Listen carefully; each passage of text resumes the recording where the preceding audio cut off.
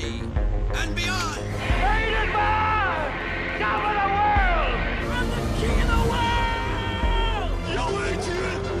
Adrian! There's no flying in baseball! Yeah, who's on first, what's on second, I don't know who's on third. Elementary, my dear Watson.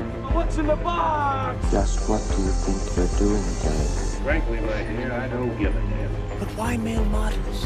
Why so serious? I am serious. And don't call me Shirley. Well, nobody's perfect. Go ahead. Make my day.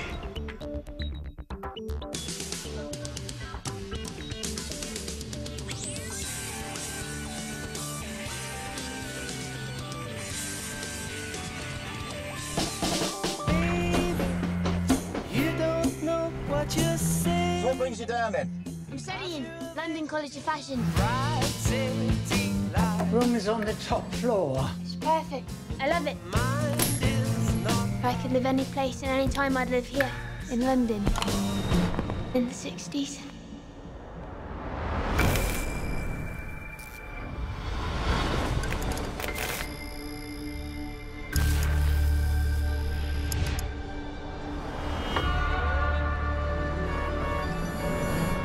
Last night, I saw something in my dreams.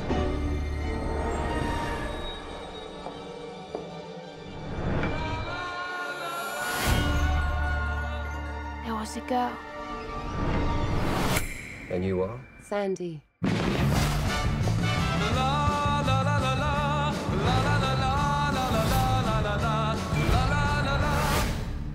Welcome everybody to Pop Culture. I am Scott.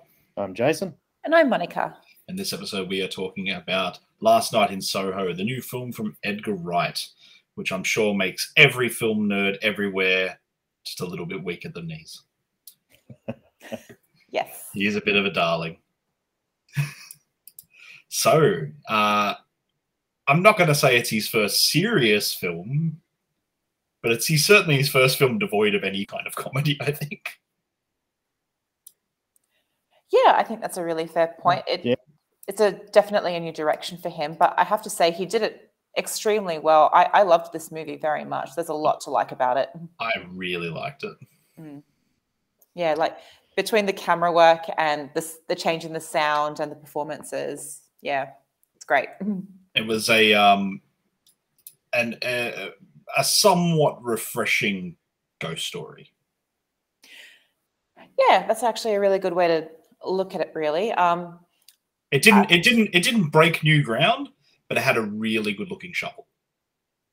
Yeah, I think one of the criticisms with this film was just like Edgar Wright doesn't know how to do horror very well because it's his first foray, and I was just like, I don't necessarily find it to be a horror film. It just, is a bit of a thriller with some ghostly elements. Yeah, well, it's being touted as a psychological horror film. And it's certainly got horrifying moments. I mean, my wife was very displeased with some of the imagery. Yeah, not expecting it to be quite so, kind of disturbing in places. Mm. I think she had it in her mind that it was going to be like a murder mystery, but retroactive ghost medium murder mystery. But then there were like some pretty nasty things happening. Yeah, it certainly comes across that way in all the trailers. You think it is a murder mystery, but when you're sitting in the cinema, it turns out to be something that's extremely different. I'm not sure if that was maybe a deliberate choice to throw people off track of what the film was going to be about and not spoil anything, or if it was something that they just perhaps didn't quite understand. Yeah, well, I actually found it was quite a reflective film, looking at a few themes there that I thought was actually the main purpose of it. It was reflecting on partially, women in the 60s, have this representation of them then, and I guess the gender politics of being female and basically used and abused, probably being one of the central points to it. It does become a horror film. It doesn't start with that, and that's why I can see how the psychological thriller concept came in, because the fear isn't really obviously something coming from outside more than internal at the beginning. So when we're following the main character through, it feels like she's probably just losing the plot a bit and getting flights of fancy that are a bit spurious, because it suggested that she had a breakdown and that something happened with her mother, and we have all this sort of psychological background to her. And I have to say, is it Thomasin? Is that how you say her name? Thomasin McKenzie. Yeah, Thomasin McKenzie was amazing in that. Yes. Last time I'd seen her was, I think, Jojo Rabbit. So she's obviously Yeah. grown a bit. And she manages to really create this amazing innocence there that shows up like a sore thumb against the world she's entering of London. And London. Yeah. that sort of darker edge to it that a lot of people are sort of wanting in terms of her fashion nemesis. You sort of have that conflict there. It's the most just written like the worst human being you could come across. Yeah. She was vile. Yeah, so it really did place you in a different spot, which I think does make it a bit of a surprise. I don't know about the not breaking new ground, but definitely taking you in one direction where you're certainly not expecting where it's going to go. And it's not trying to be a twist. It actually builds to it quite steadily and fairly, I think. I don't think it was much of a twist if people consider the end a twist. I don't think the end was so much a twist. There was one moment that bothered me, and it was a very heavy-handed scene with Terrence Stamp. That was a bit like, oh, which bit? God. Yeah. The confrontation. Oh, right, yeah. With really kind of badly written, double-ended dialogue that was sort of like, oh, he's not the guy, but it sounds like he's the guy, because he couldn't just be like, honey, I'm a cop. He has to it was like, oh, Christ.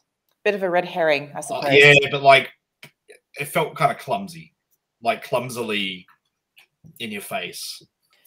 Yeah, I would say it's probably one of the very few missteps. Not that I've got many problems with the movie. That's like the one that just stuck out like a sore thumb in terms of like the kind of badly constructed cliches of this kind of like mystery genre. Yeah. I guess to go back to what you were saying earlier, Jason, as well, with Ellie, the main character, I also felt like her portrayal of her character is sort of understanding the 1960s and romanticizing it, seeing it through rose-tinted glasses, and then you have that cut against the very real life that is led through Sandy. And I think the most affecting part of that was when you always see Ellie and Sandy almost always together in frame, whether it's through a reflection or she's seeing everything that's happening to break down this idea that she had of this long forgotten era that she's so enamored with. And it breaks her up a little bit, and that's very heartbreaking to watch. Well, I was reading an interview with Edgar Wright after I watched it, and he was saying that ultimately what he wanted to do was sort of be like, nostalgia can be dangerous if you lean into it too heavily. Yeah, I got that very much so. It's almost like revisionist history in a way. Yeah, we look back on these times that like, if only I'd got to live then, things were so much better. And then like, nah, it was horrible. And she gets to experience it almost firsthand. Yeah. That's the sort of horror that the situation that Sandy's put in. Yeah, exactly right. And Anya Taylor-Johnson does a phenomenal job as Sandy as well. You know, as we sort of see her as this doe-eyed singer wanting to make it big, and then she's with broken down. Venomous confidence too. Oh yeah, like she's in it to win it. Yeah. Yeah, got more than she bargained for when she went for it. But it's all the performances were great. Matt Smith was actually quite menacing and surprising for me. He was I really only knew him as Doctor Who. So, and this is not the Doctor. This is the pimp. Yep. But quite a nasty one at that. Like he's not one of them nice pimps. No, but you get what I mean. He tricks them into it. It's like and there's then, that whole sort of subterfuge. She's stuck in it.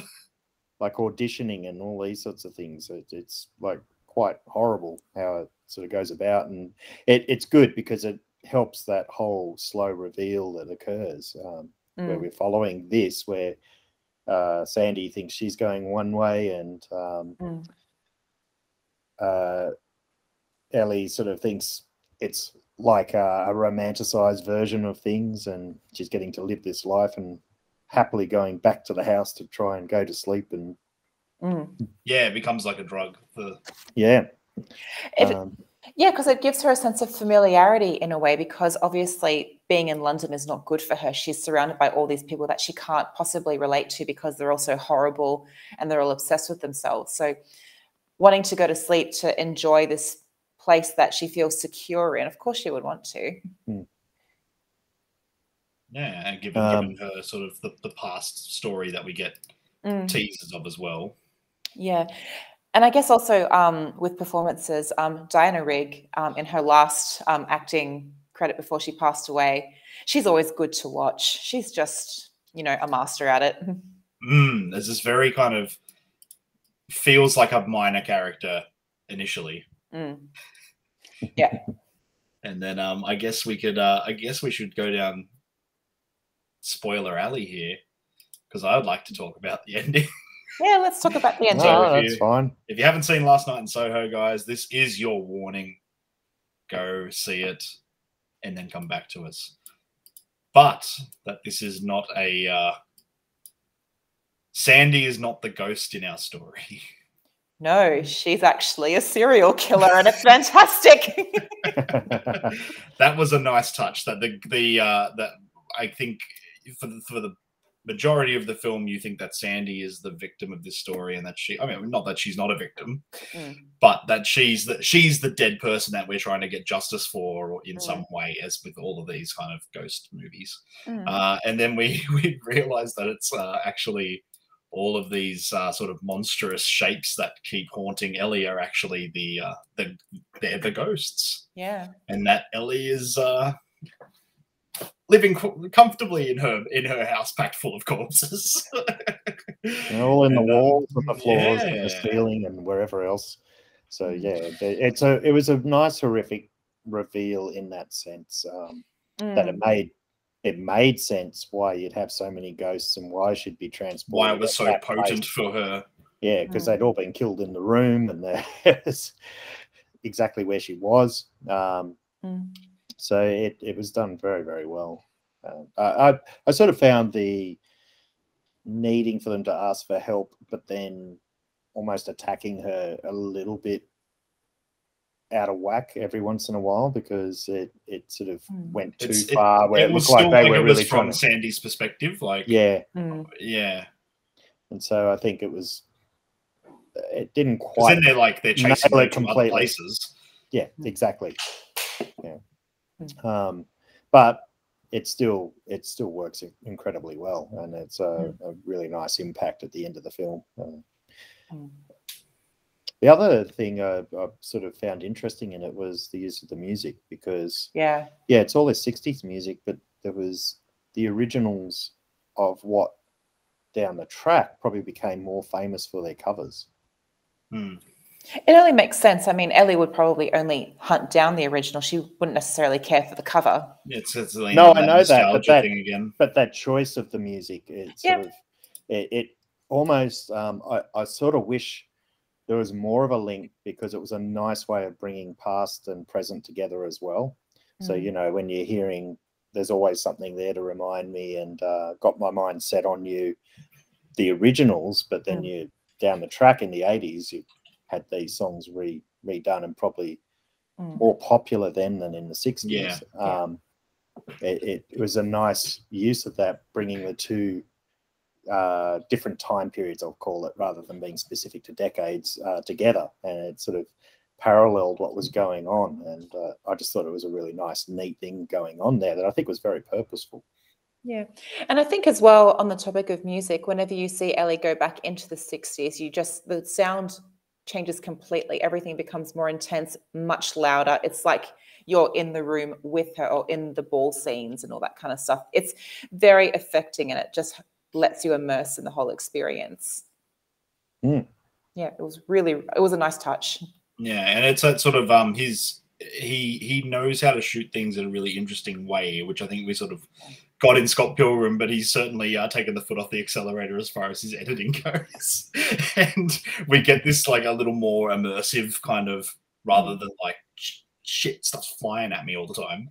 And like her initial entrance down that like alleyway, that sort of light that expanded out into this glorious like 1960s street with like a lush Thunderball poster, and it was gorgeous. Yeah, I loved the scene as well when Sandy's walking down the stairs, and you see Ellie in the mirror walking down with her, and she's like looking in awe in the whole space. I thought that was such a beautiful but kind of restrained kind of use of camera work and effects. It was so good. And like the elevator scene where it's almost like Ellie's first kiss. Yeah, is in this same situation, and is living it in this bizarre mirrored reality, which was really nice. And then the end where the use of mirrors and glass as a motif is pretty much through the entire film. And then when we snap into serial killer stabby movie, it uses it again with this set of stairs, and it's quite like, whoa. Yeah.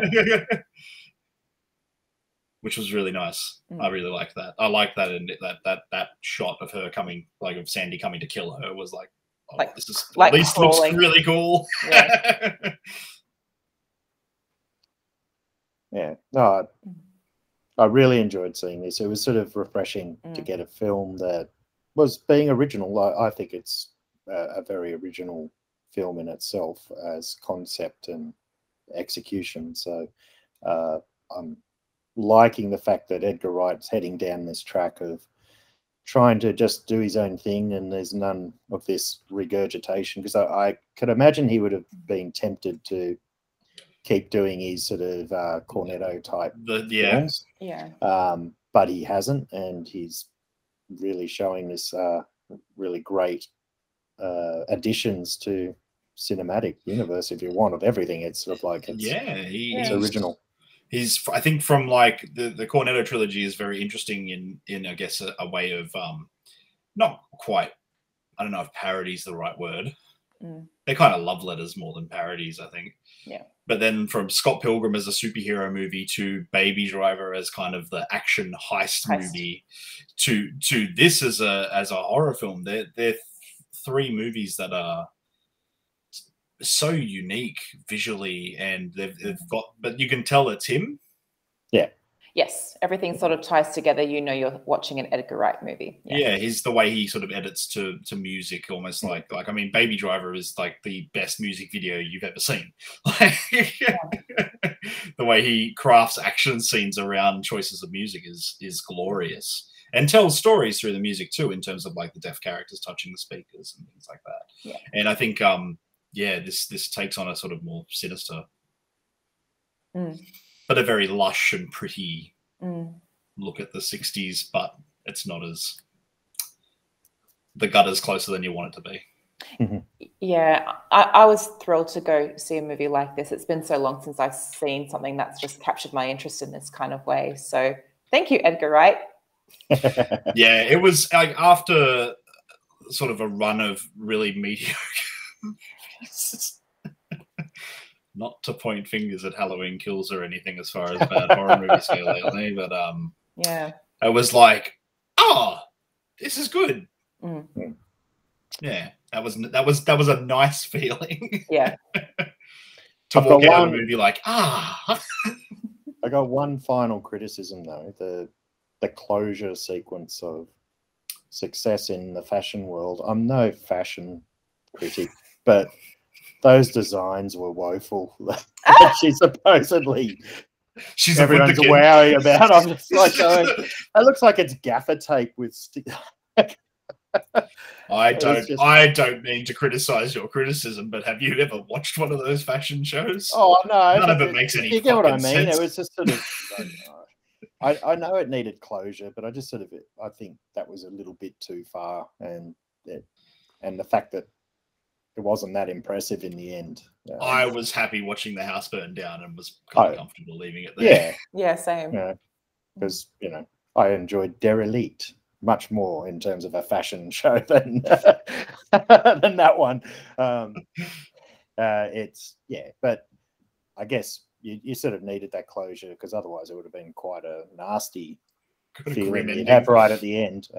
It would have been a grim ending, like Promising Young Woman. Yeah. Yeah. But it's a really light criticism. It's not one where I go, it's not a make or break ending. Yeah, I didn't walk out going, oh, that's it, that just ruined it. That fashion was so bad. It was because throughout it, it's amazing production design, and so it was just weirdly underwhelming. You heard it here, everybody. Jason is the next Tim Gunn of fashion in movies. Yeah, so that's right. I give it 3 ughs. Make it work. Last Night in Soho. Check it out. You will do yourself a favor. It's absolutely worth it. Yeah. Cool. Thank you guys for listening to this episode of Pop Culture. I've been Scott. I think I'm Jason. And I'm still Monica. So poorly dressed. You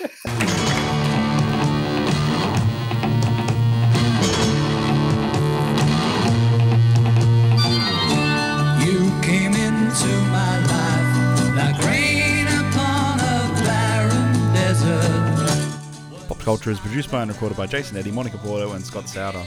The clip for this week's show was a trailer for Last Night in Soho, and the song at the end was Last Night in Soho by Dave, D, Dozy, Beaky, Mike, and Tick. Hard to believe why those guys aren't around anymore. If you're enjoying the podcast, guys, please I invite you to jump on Apple Podcasts and leave us a review. It helps us expand the show and reach new listeners. If you'd like to follow us on social media, we're available at Facebook, facebook.com/popculturepod, on Twitter, popcultureau, we're on Instagram, and we're on YouTube. Thanks, guys.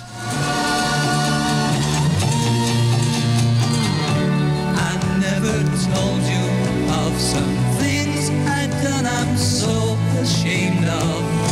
I thought my foolish past was over and done.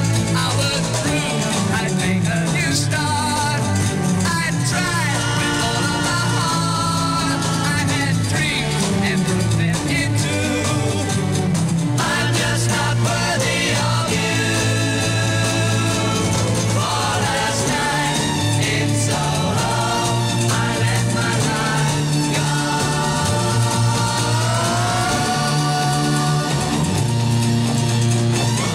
Kid, you ain't been around for quite some little while.